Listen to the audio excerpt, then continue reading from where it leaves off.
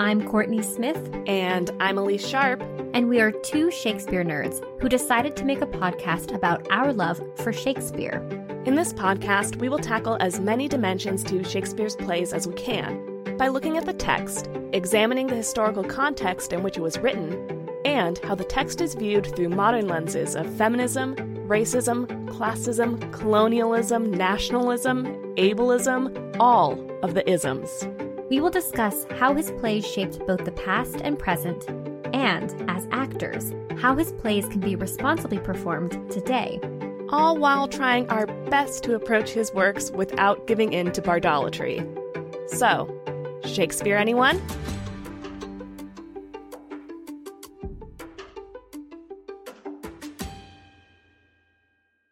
Hi, listeners. It's Courtney here. If you are listening to this episode after 2023, you might be wondering, who is this Corey Lee Smith host? When we started this podcast, I went by that stage name, Corey. I've chosen to leave my stage name and, as you know, I now go by Courtney. But before you enjoy past Elise and past Courtney's episodes in our back catalog, I wanted to clarify the name switch. Now that I've set that straight, I invite you to sit back, relax, and enjoy the episode. Hello, listeners. This is Courtney. Elise and I are so thrilled to continue bringing episodes of Shakespeare Anyone to listeners like you for free. We do this out of our love for Shakespeare, theater making, scholarship, and decentering dead white men. We put a lot of hard work into research, recording, editing, and generally producing a podcast. With that said, I'm here to remind you all that we have a Patreon page if you want to support our current work and our future goals that we believe Patreon will help us achieve. We've created a variety of support levels and continue to create exclusive bonus content for our patrons on a monthly basis. Our bonus content so far includes Shakespeare Stuff We Loved This Month posts, where we share the Shakespeare-related products we are obsessing over. Not only that, but we already launched bonus episodes. One is an extension on our conversation with Dr. Simone Chess about John Lilly's Galatea and early modern trans studies. And the second is a conversation with special guest Stephanie from Protest Too Much podcast, in which we review Joel Cohen's Macbeth starring Denzel Washington and Frances McDormand. Elise and I also discuss Shakespeare-adjacent content, like movies, TV shows, books, to name a few, and share those conversations exclusively to Patreon. These are incredible conversations you can unlock as a patron.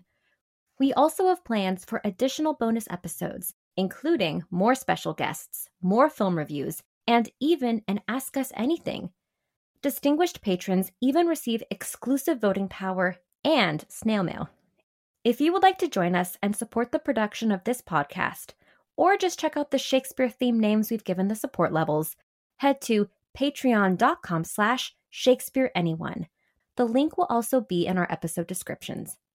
And if you like what you hear, Elise and I would greatly appreciate it if you could rate, review, and follow us on Apple Podcast and Spotify.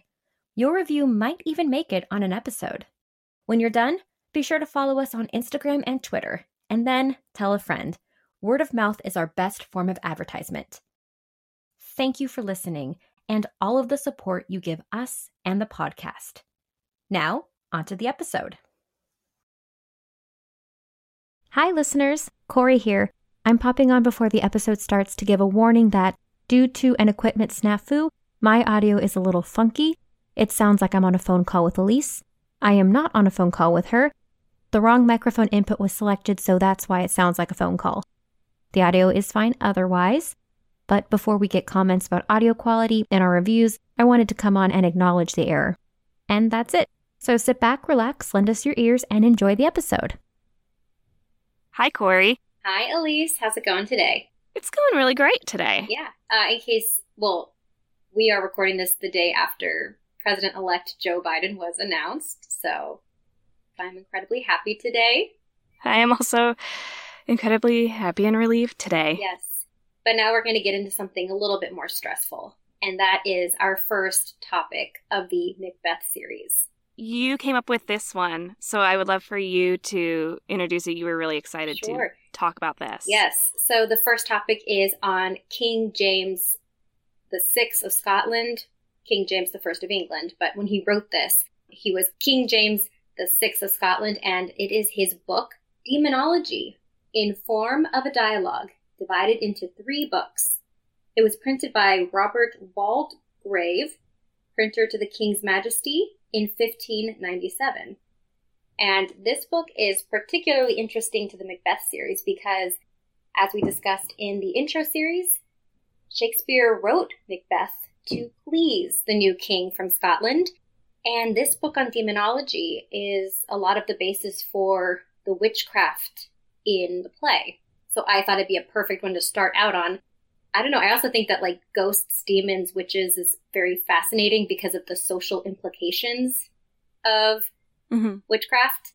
That's why I picked this as the first topic for Macbeth. So, demonology. Yeah. Yeah, and I guess now would be a great time to talk about why James wrote this book in the first place. What I learned from this book was that King James was an incredibly paranoid person from his childhood. Like, he was pretty weak. He needed help from like the first, 6 years of his life being carried around places because he was just a weak child. He used his mind a lot. He was more of a intellectual than he was, say, like a knight or anything like that. But when he ended up getting older, he became fascinated with the witchcraft trials because he thought that witches were actually trying to plot against him and his marriage to a Norwegian princess. Queen Anne. Queen Anne. The reason why he thought this was because when he was going over to Norway to go pick up his queen-to-be, I think that they actually had already been married, but Queen Anne and King James were married by proxy initially, which meant that he had somebody go stand in for him. Originally, the plan was that Anne would come from Denmark, Norway, and tried multiple times and kept running into storms. At one point, a boat sprang a leak, and she just could not get out. So King James ended up having to travel to Denmark because it was taking so long for her to get to Scotland. And also, he was anxious about looking weak because he was waiting for a woman, which, sidebar on that misogyny for a moment. And he still encountered some storms and ended up having to stay in Denmark from that fall to the next May. And the first Danish witch trials occurred just after King James and Queen Anne left Denmark. But there's no, concrete evidence that, anybody discussed witchcraft with him.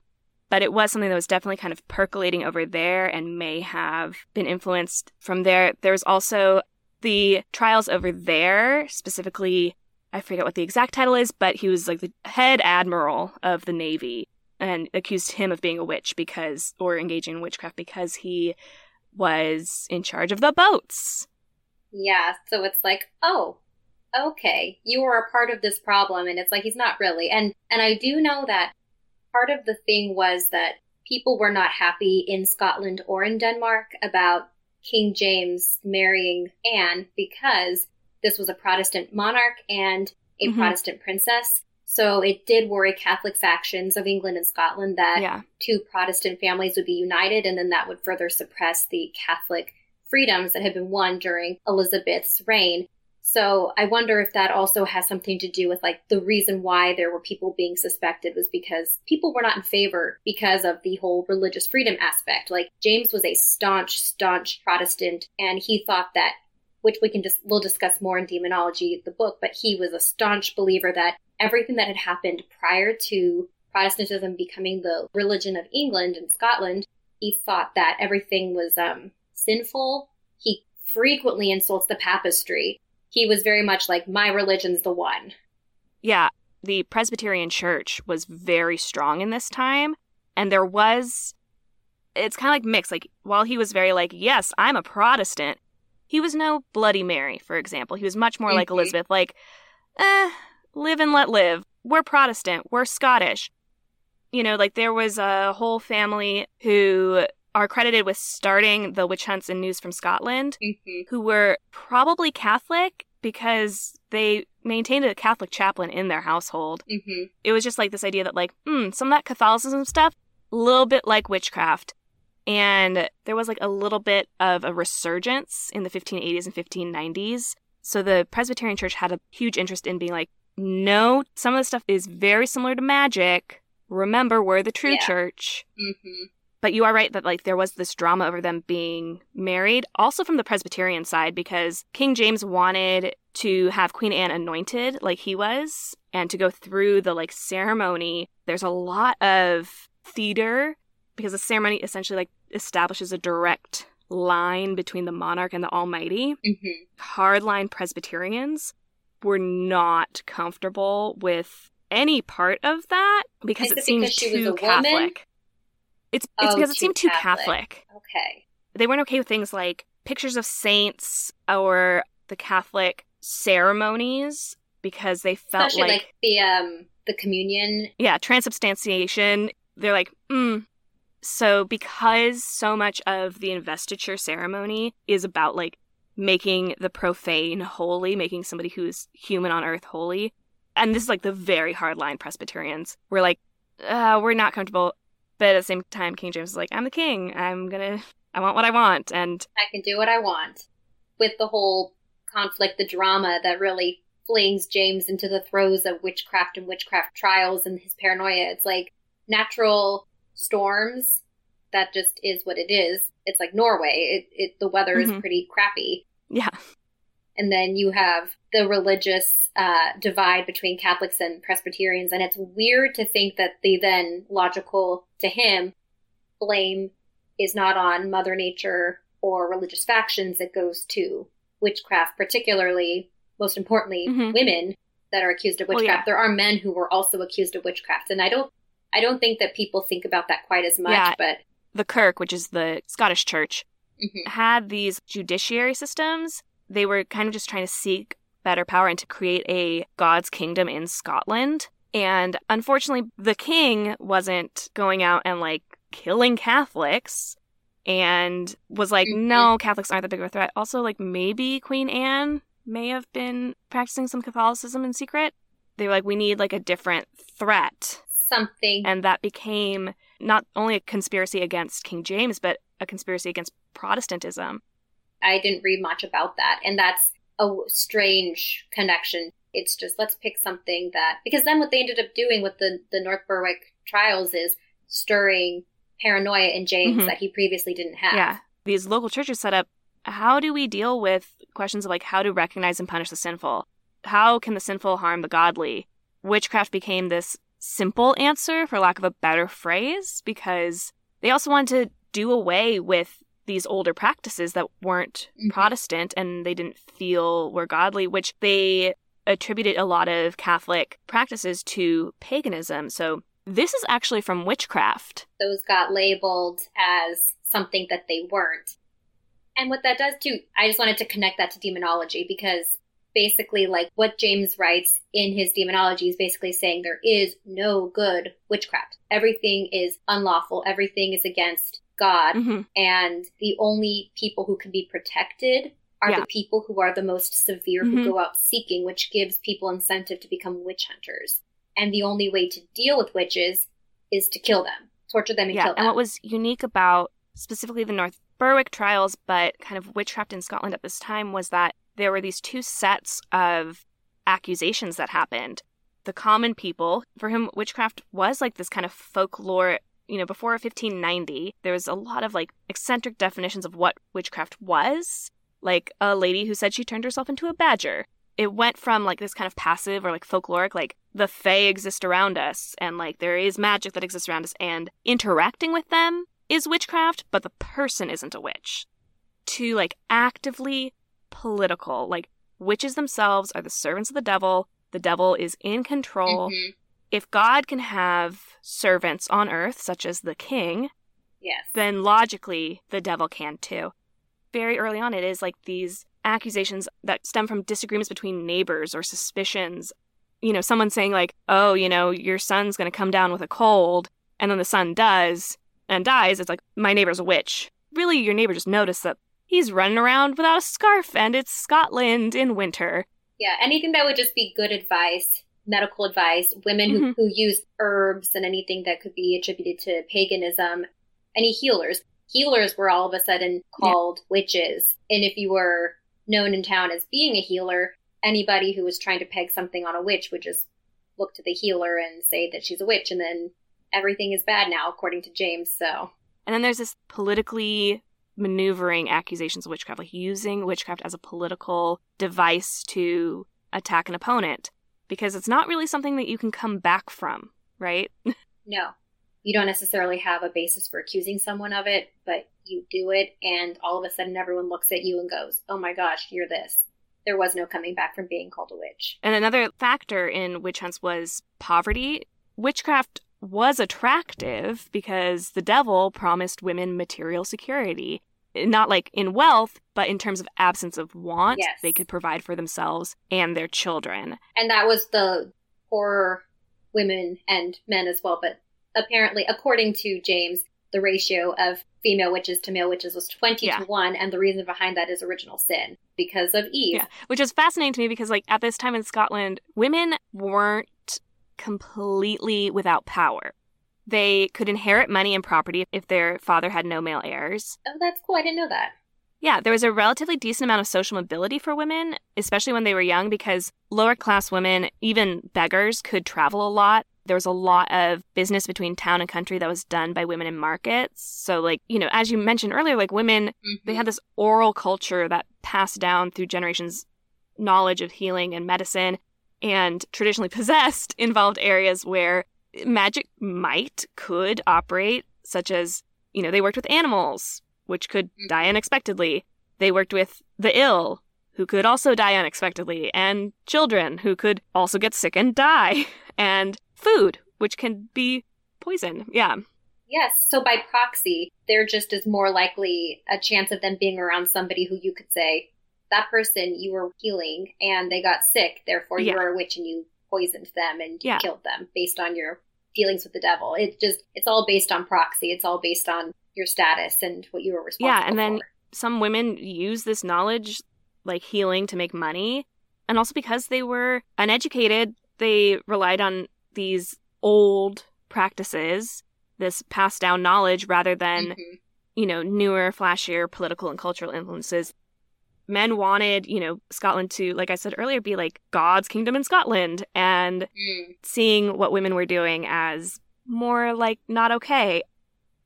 Yeah, at the same time, what they were getting into was something that was ended up becoming very misogynistic and going backwards. And that's something that James talked a lot about, was how the Elizabethan era was steering too far from the scripture, and he was a super duper by the books kind of person. Like, he interpreted that literally. As men are seeking more religious power and to create a kind of religious power state, one thing that they can do to seek more power is to sublimate the women in their society. And then if women go stepping outside of this new power structure, the easiest thing to do is accuse them of being a witch when they could have just been going out, getting drunk and having fun, or healing, or making their own money. Exactly. So. And the weird thing too is that, based on the book I was reading, he did a footnote on the term witchcraft, and the origin of the word witch is not really known. So there are a lot of possible origins for the word. Use having said that, you know, women were saying, hey, yeah, I'm a witch. It could have been also based on the fact that there was no concrete origin, and people were taking the word however they wanted it to be. Some women liked the power that came with it, the idea of like, yeah, I'm going to step outside of the bounds of this society that I don't fit in anyway and make money for myself and own it, which is fine. Like, especially if you're, you know, the witch of a village and nobody's accusing you of killing anybody, you know, I'm sure it's probably like a really good gig you got there. Yeah, it's a good gig until... And you got your own money. You live single in your own house. Yeah, exactly. You've got your cat, you've got, you know, whatever animal you've got. But then, you know, James is like, no, there is no good. There's no light magic. It's all dark. It's all from the devil. And the word witch has a couple different origins where, like, in Anglo-Saxon etymology, Wicca is the term for male witch, and Wicca with an E is female witch. There's also, like, Indo-European roots, weak, W-E-I-Q, meaning violent strength. There's also Anglo-Saxon Witka, which means prophet, soothsayer, or wizard. The word Witka, which is from Witan, means to see. and then the Anglo-Saxon word witan is to know. So basically, if you're taking the Skeet etymology, it means someone who is knowing or wise. So I kind of think that James might have decided to take whatever version of which he wanted to use that would politically work best to go on his White Knight quest.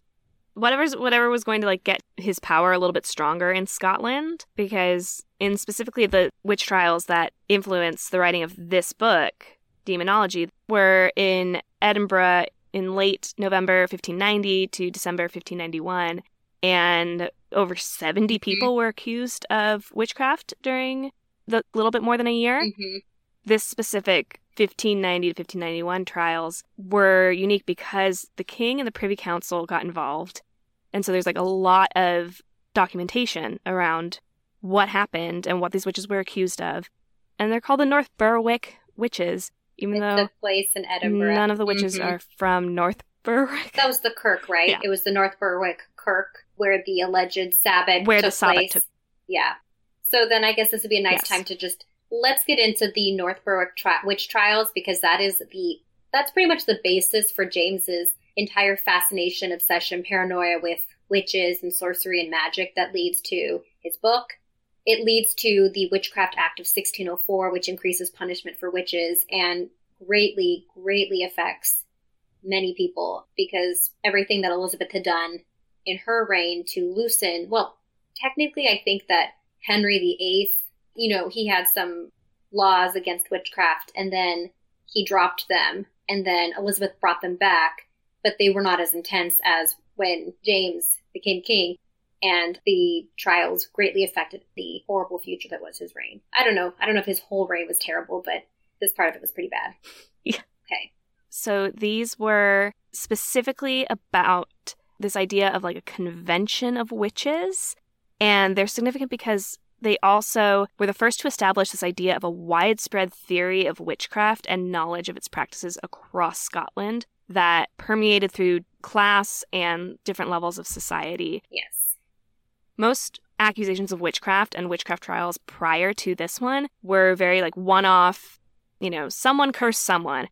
In this one, authorities worked together to link individual cases and reports together to create this large-scale witchcraft event that was, this conspiracy against King James. Yes. It started with an accusation of a healer and a maidservant named Gilly Duncan, who was tortured into a confession of witchcraft.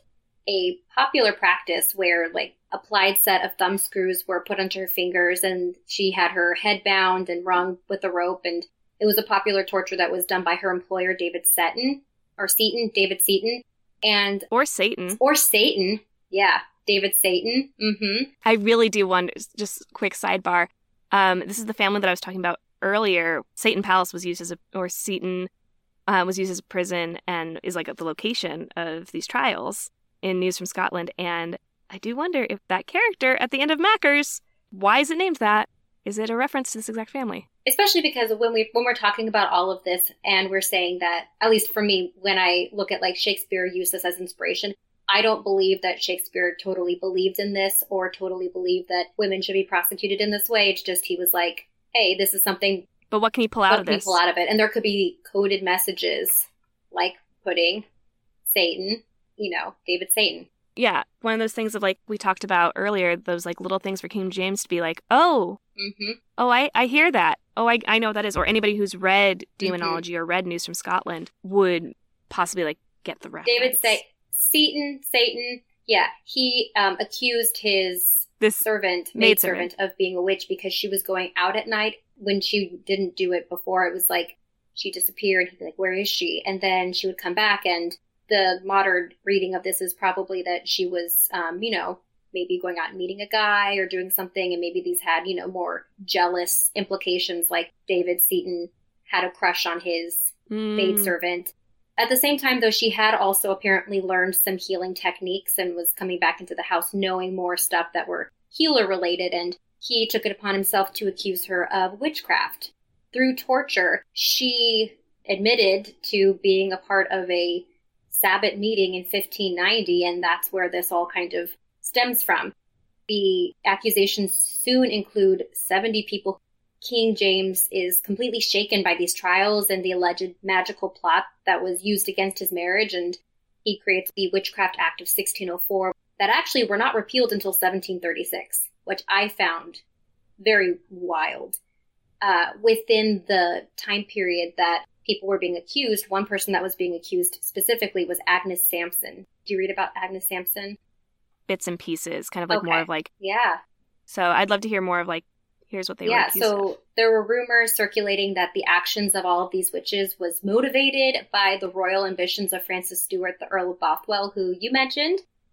It was said that he had a claim to the throne if James did not have an heir, and so in a very Macbeth style, he was possibly trying to kill James for his own political gain.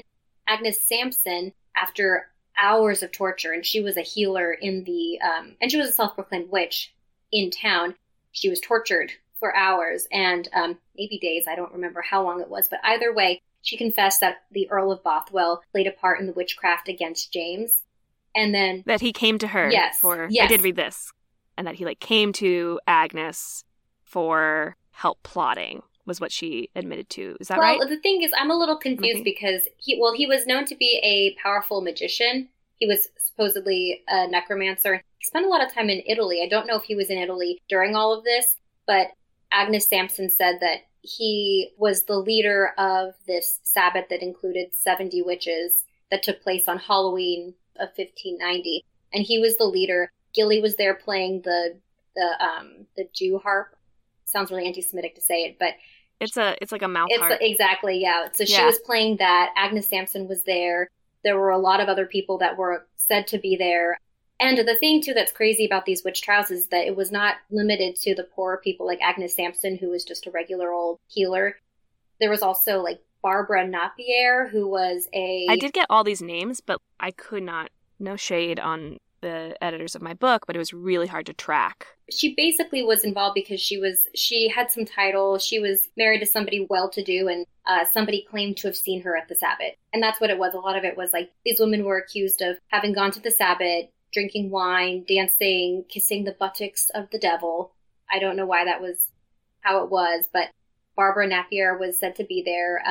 So it was mostly a lot of women just accusing each other of having been there because they're being tortured and they want to get all of the witches. And so if you say someone, James said too that like the only person who can properly have a testimony for a witch was a witch. So basically women would have, they would have the fingernail what is it called when you get your nails pulled off? That's I don't know the real name, but I get the picture. You get the picture of it. Or like there was a guy that was accused. He was a teacher in a town nearby, and he was said to have been the secretary of the Sabbath. And so all these people were accused, and they all were confessing and admitting to each other. That's pretty much where a lot of that stems. The Earl of Bothwell is interesting because there's also, beyond these two witches, there were so many politically advantageous reasons for him to end up accused. Mm-hmm. Whether or not they accused him, or maybe it was suggested, like, did you see him there? Yeah, I'm sure that it was a seed planted. He was James's cousin, and he had a legitimate claim to the throne, whereas James was, very, as you talked about earlier, studious, intellectual. The Earl of Bothwell was a little bit more, like, rambunctious and got into trouble. He was a little bit out of hand.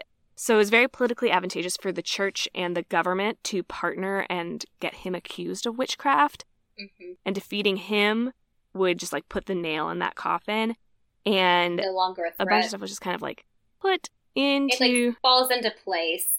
If you're trying to figure out how to sabotage someone, you're like, okay, well, he's already this, he's already that, he's already this. We can then accuse him. And yeah, and also one thing about the trials is that much of the structure of his ideas of what had happened was given to him by Agnes Sampson, the one I had mentioned, who was the midwife and healer. And she basically provided detail about magic practices that she didn't practice, but she had knowledge of. She basically had learned it. She didn't practice it. And that basically gave James the entire basis for how the Sabbath went down and the threat that witchcraft has on society. And I was reading that apparently Agnes Sampson, while she was a healer, instead of her actually having magic, she could have just been kind of like a fortune teller where she can pick up on your cues and she can give you information that she knows you want to have. Yeah.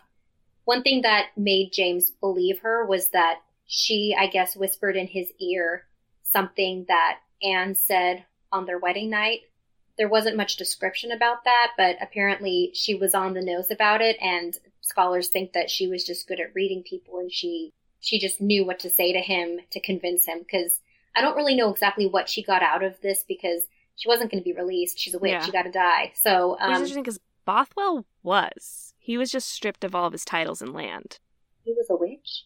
He practiced witchcraft? I know he was a necromancer. He didn't practice witchcraft. However, he denied the accusations, and I guess because he was who he was, they were like, okay, maybe not. But he also stormed the castle, tried to kill one of King James's counselors and capture King James. That failed and led to King James writing Elizabeth and synthesizing the treason with witchcraft in that letter. This kind of elided Bothwell with the idea of he's actually the devil, the reason behind any and all political and religious opposition, period. And we're stripping Bothwell of title and land, and Bothwell just ended up roaming Scotland for a while. He was still accused, but never put to death. He ended up... That's what I was going to say. He didn't. He went to Italy, didn't he? I didn't read that, but I read that he was just still kind of he was out there in the world, and then continued to remain a threat.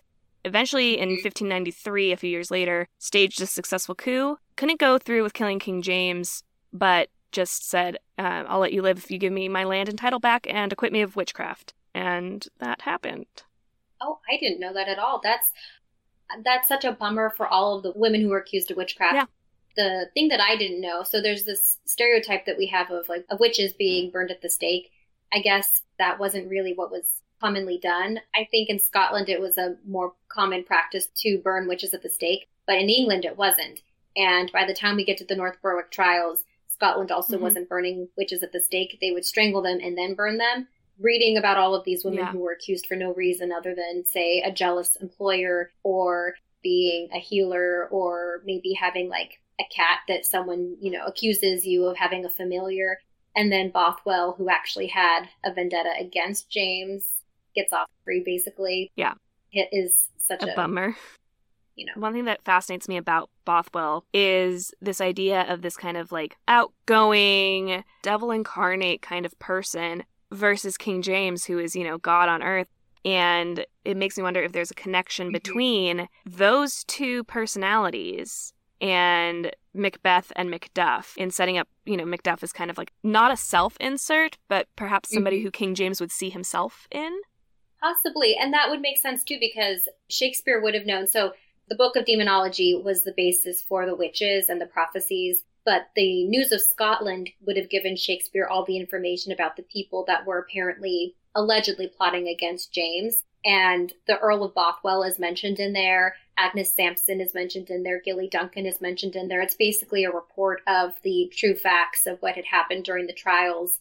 He would have had access to all of that, I would have imagined, in London. So he very well could have taken some of these names and these personalities and been, okay, so we know that Macduff is the James figure. Who can we mirror this on so that it'll give James this feeling of satisfaction because he was trying to get the favor of the king. Yeah. So essentially, yeah, I could totally see that. And yeah, it all of this ends up being the formation of the argument that he's making in demonology, right? Being here's what we've learned about witchcraft through our witch trials. Yes. Here's this theory of witchcraft. It exists. Here's how it works. Here's how it should be punished. Exactly. Yeah. He creates this very, who was it? Was it Socrates that did the conversations between oh my gosh. all of the... Yeah. I had the same... Reading it, it's set up as a conversation, and I had the exact same... Yes. I was we talked about the influence of the Renaissance. Here it is. I was reading Plato's Allegory of the Cave is what... I wasn't reading that alongside it, but instantly I was this feels like I'm reading the Allegory of the Cave again, because that is also a conversation between two people, a student and a teacher, and one is asking questions and one is talking about this topic, and it's a written down version of a providing the answers Socratic method of teaching, and it's rhetoric. It definitely is. And he builds these characters. One of them is Philomaethes, also sounds very Greek. And he is the student. And then there is Epistemon, who is the James-like expert on all things demonology, all things witches. And I mean, when I think about it, I actually kind of start to laugh because it's just so ridiculous that somebody got away with doing this. And reading this, he also contradicts himself quite a bit, and he also he provides a lot of very poor arguments in my opinion, but it's fascinating to read. So this entire book is incredibly biblically inspired. But yeah, he breaks it down into 3 books. He provides the arguments, and then he breaks it down into chapters. So the first book is the description of magic, and he basically, his argument is that the scripture proves that witchcraft can and might be practiced. And has always been. That's the other thing. It's not new. It's been around since Saul, Paul, Job, and things like that. And he's like, all of this is witchcraft. Therefore, it has always existed. It's always been something that, God has been fighting against. And here's kind of what it looks like now. Exactly. And there's 2 main types of witchcraft. There's magicians and witches is how those are the 2.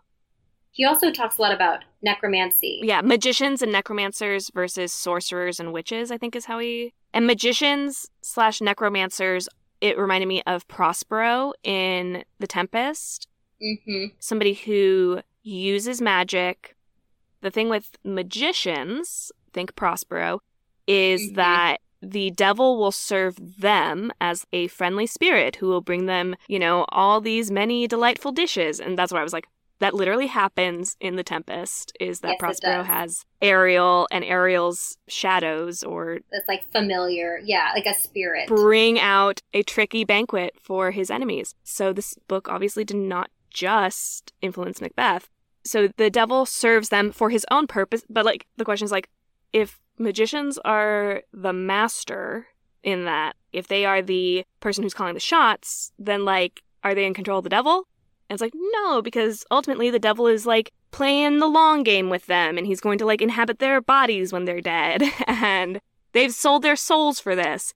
And then witches are the servants. The devil is calling the shots with them. Servants. It's not long game. It's nah, they're mine. Exactly. They don't have the agency that a magician would have. So the magicians are more learned, so they're more educated. It's kind of classist as well, that the magicians have these books of knowledge that they study. So there's also talk about a school of witchcraft. Your rudiments, you can just go through your elementary education in witchcraft and still be a witch. Yeah, they have their knowledge that's passed down, like you said, orally with herbs and stones. That's the big difference between the 2 of them. But there is also in witchcraft some women, because it was also very classist as well. There were the poor witches who sold their soul for more financial means. And then you have the women who were accused of witchcraft who would have had titles. And theirs was that they sacrificed their soul to the devil in order to get revenge on people. It was more like they would have vendettas. The entire concepts that he created were very sexist and very classist, breaking them down. That might be why Lady M and the witches are so different. I would see Lady M more as looking for, the crown as well. But I was listening to something today where, a lot of the reason why the women were portrayed the way that they were portrayed in Macbeth is because James had such a misogynistic view of women because of original sin. So that's why the women are witches, or they're like Lady M, who basically bites the apple. Yeah, I guess if you see her unsex me here speech as a conjuring, a inviting of spirits to, or some darkness to basically take her soul and operate her, then yeah, she would be a little bit more on the necromancer, magician side of witchcraft. And then the witches are, they are not in control of this. And then you get the Hecate scene, and oh yeah, they're barely middle management. They really are, yeah. And then they're also the ones that mess up royally because they were doing things that they had no control over. They had no right to do what they did. Yeah, they're not, doing things with summoning. To create apparitions, they have to go through the, creating this spell in a cauldron with a bunch of different ingredients. It's not the same as saying, come you spirits. It's very, very different, yeah. I mean, it's interesting, too, because, like, the way that the witches apparently became witches is that the devil would visit them, I think, 3 times before officially making them a part of his servant class. I wonder what it is that the witches would actually get out of their practice with the devil in Macbeth. Yeah. Do they have anything that they actually seek, or they're just the plot device for Macbeth? I think there's, like, the idea of the real person who chooses to engage, and then what they become, if that makes sense. So to me, they're doing their master's bidding at that point. I know that one does talk about revenge, because she has a whole monologue, the Aroint Thee Witch. Oh, with the ship? I'm going to seek revenge on this lady who insulted me. We don't see a lot of it, but there are, like, little bits about who these women are and what are they doing. And I think the most we get is that one, and maybe all of them, kind of did this for power and revenge a little bit, because they have that ability. That's the only thing that we really see them as individuals. And I suppose as plot devices, King James didn't really care about the reason why any of the witches would be doing anything. Yeah. They would just be doing it because they're evil and they have something against. Yeah, and the devil is commanding them to do this. They pick the wrong person to tell the prophecies to. Demonology is trying to explain, like, why would someone choose? And then by the time, when Shakespeare's writing Macbeth, it's like, we don't need to know why the witches chose this. We need to know why Macbeth chooses to engage with it and seek it out. Yeah, and witchcraft was, like, a well-known thing at the time period, so maybe people would have been better learned on it than we are now. They would have already kind of understood some of these reasons behind it. And if seeking out witchcraft is just as bad as practicing, then Macbeth is just as guilty as those 3 women on the heath. I highlighted a note that I thought was very telling for the witches, because the witches in demonology are said to, basically through the devil, he lies to them, and so they then prophesy. A lot of the times what he'll do is he'll end up whispering things and letting them know what's going to happen so that they can then tell the future. Or he'll carry their spirits. So, like, a woman will be, a witch will be lying down and her spirit will be traveling to other places in the world so that she gains knowledge that no one else will get, and then comes back and can spread that information. And he says, the devil will foretell many great things, part true, part false. For if it were all false, he would lose credit at all hands, but always doubts them, as his oracles were. And that reminds me of the witches who are telling oracles that are half true. That equivocation. Yeah, I caught that. And there I was it is like, again. Okay. And that's something that directly applies to the play Macbeth. But not only are we going to have equivocation, but the witches are going to do it. We'll have people equivocating all over, but specifically that's how we're going to trick. Going to do it. Even Banquo says it. Oftentimes to win us to our harms, the instruments of darkness tell us truths, win us with honest trifles. And that's that right there. Yeah. And the play also has spirits and ghosts, and James talks about that a lot. He talks about them actually as spirits who the devil has occupied a dead body because the spirit is absent, and he only haunts those who need pray and atone for sin. So, like, when we see Banquo is basically based on this kind of philosophy, being possessed by the devil to come and haunt Macbeth. Well, that makes a lot of sense of why do we see Banquo when no one else does? Or why does the ghost of Banquo not talk? It's like, because it's not actually Banquo or Banquo's ghost, it's the devil inhabiting Banquo's body, maybe. That would be, like, an interesting choice. Yeah. And they don't really get into it. It would just, nobody explains it in the play. It's just kind of, it's like he's there, and it doesn't matter. Like, as an like, for an actor to know. To make that decision now would be how would you act it? How would you act it if you know that? If you're not just haunting your friend, but no, now you are also the devil. The devil, yeah. Banquo was not there at all as a spirit, because basically the philosophy that had been built in demonology is that the body and the spirit are now separated. So your body is buried, or whatever you do with your body. Your spirit goes off and does its thing. And then now the devil has free reign if it wants to occupy your body and use it.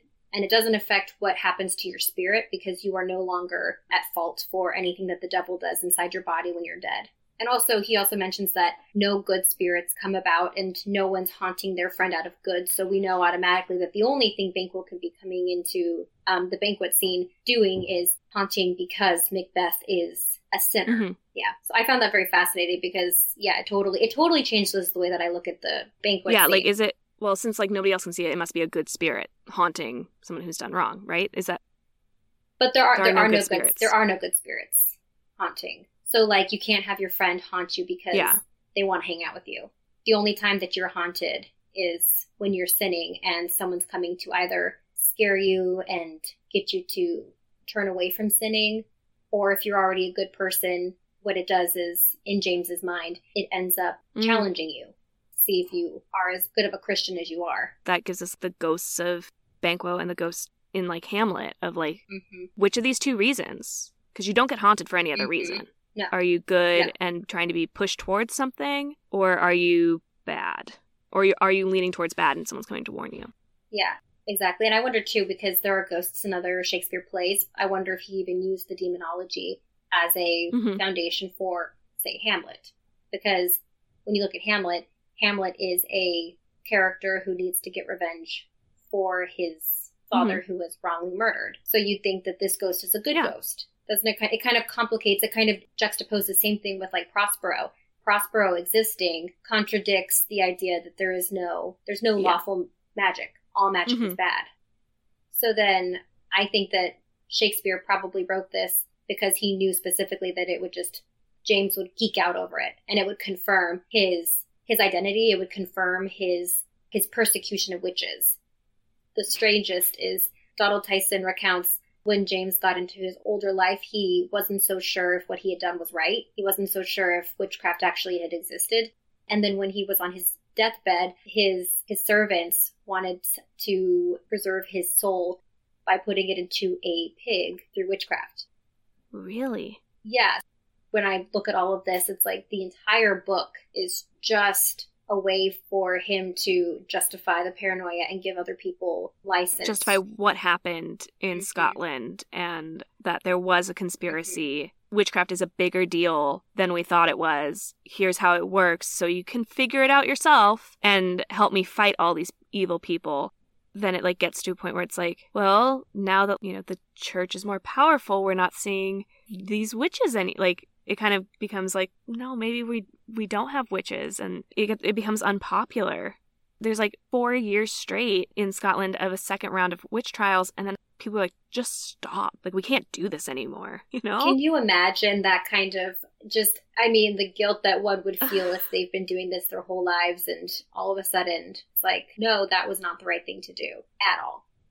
And all of it happens because of the witches, because of the devil. This entire play would not exist had the witches not come to prophesy. And through it, they only tell half truths, the equivocation. And that just shows you that you should not make a pact with the devil, and you should not kiss his butt at a Sabbath. Ooh. Moral of the story. Women did, apparently. Don't kiss the devil's butt. What they would do is they'd go to the Sabbath, the devil would pull down his pants, and then the woman would kiss his cheeks. I'm not going to kink shame anyone on this podcast. No. If that's what you got to do to secure that bag and, not live in poverty, you do you, girl. Take that coin. And really that's what it is that the women accused of witchcraft were just doing what they were doing, and James and the other men didn't like it, and... Yeah. This was just like such a fascinating read for me to dive into. Yeah, and it's so much. Because so much of it, it's all insane. At least to me, it's all insane what he's writing and how he views the world. The writings and the justification of a man who's just paranoid. But it made such a difference for, however many years. I mean, it helped, solidify the church's power in Scotland. Yeah, it made him super paranoid. He had a right to be. People were actively trying to kill him. And I guess, if you're trying to figure out motive behind that, witchcraft is an easy out for that of like, well, they can't be good Christians if they're trying to kill me, actual God on earth.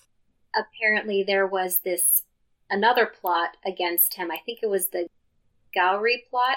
And in the Gowrie plot, he said that one of the people that was attacking him had symbols of the devil on him or something like that. So I don't know if he's seeing magic everywhere because it's been planted in his mind. Yeah. We also don't know how much he was lying, and I think it's hard to tell from 400 plus years away. That's true. What book specifically, because we read different editors' takes on demonology. So what did you read? And then you'll share?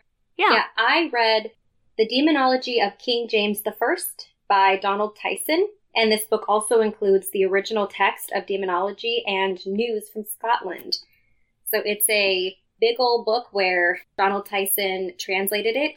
This book has a ton of footnotes, very well researched. They put all of this into historical context that made it clear to see how people of the time were justifying or why they were confusing certain things.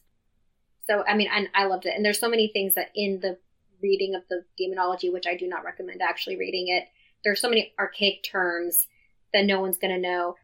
What about you, Elise? I read Witchcraft in Early Modern Scotland, James VI Demonology and the North Berwick Witches, edited by Lawrence Normand and Gareth Roberts. This had a edition of Demonology that had also been edited, and it's not like complete translation, but made a little bit easier to read because I tried reading the original and it's like, that was a lot of early modern English to sift through. So it has been made easier, lots of footnotes, like half the pages footnotes, and then there's a bunch of front material about the witch trials that informed the writing of this book. What would you give this reading of Demonology out of 5? In terms of a deeper cracking open of this play that I thought I had already thoroughly explored, 4 out of 5. I found a lot of things that I was like, whoa, I never recognized that in the play. Ease of read? Ooh, this is no light reading. I would give that a 1.5 out of 5. This is very dense. In terms of was King James absolutely ridiculous? That would be a 10 out of 5. Whew. I agree that the ease of this read was, I would say, a 1 out of 5. I did not enjoy picking up the book and reading the conversation. I enjoyed Donald Tyson's footnotes. Incredible. Yeah. So the book surrounding Demonology, what would you rate that for you? I think I give it a 5 out of 5. Super good reading. I'd love to see a play about or something about these the North Berwick witch trials. Yeah. I was thinking that too, is we have the Crucible, but this is something This else. has got political intrigue. Yep. This has got magic. This has everything. I want a miniseries. Anything else? I don't know. Yeah, the gist is witches exist. They always have. They do magic. They do magic, and the only way to deal with them is to severely kill persecute them and to kill them. Yeah. So, on that note, I'm Courtney Smith. And I'm Elise Sharp. This is Shakespeare, Anyone? Thank you so much for listening to Shakespeare, Anyone. Works referenced in this episode are available in the episode description. Our theme music is Never Ending Minute by Sounds Like Sander. If you would like to support us, it would help us out if you would hit the subscribe button, like us, leave a comment, write a review, share us on social media, tell a friend about us, all the things. We'd appreciate it. You can also support the podcast at patreon.com/ShakespeareAnyone. Patreon patrons get access to exclusive bonus content throughout the year. The link is also in the episode description. For more, you can visit our website, ShakespeareAnyone.com, follow us on Instagram at ShakespeareAnyonePod, or Twitter at ShakespeareAnyone. For Twitter, that's Shakespeare, Any, and the number 1. Every other platform is spelled out like the name of the podcast. Now, because you listened all the way to the end of the credits, here's a completely random Shakespeare quote for you.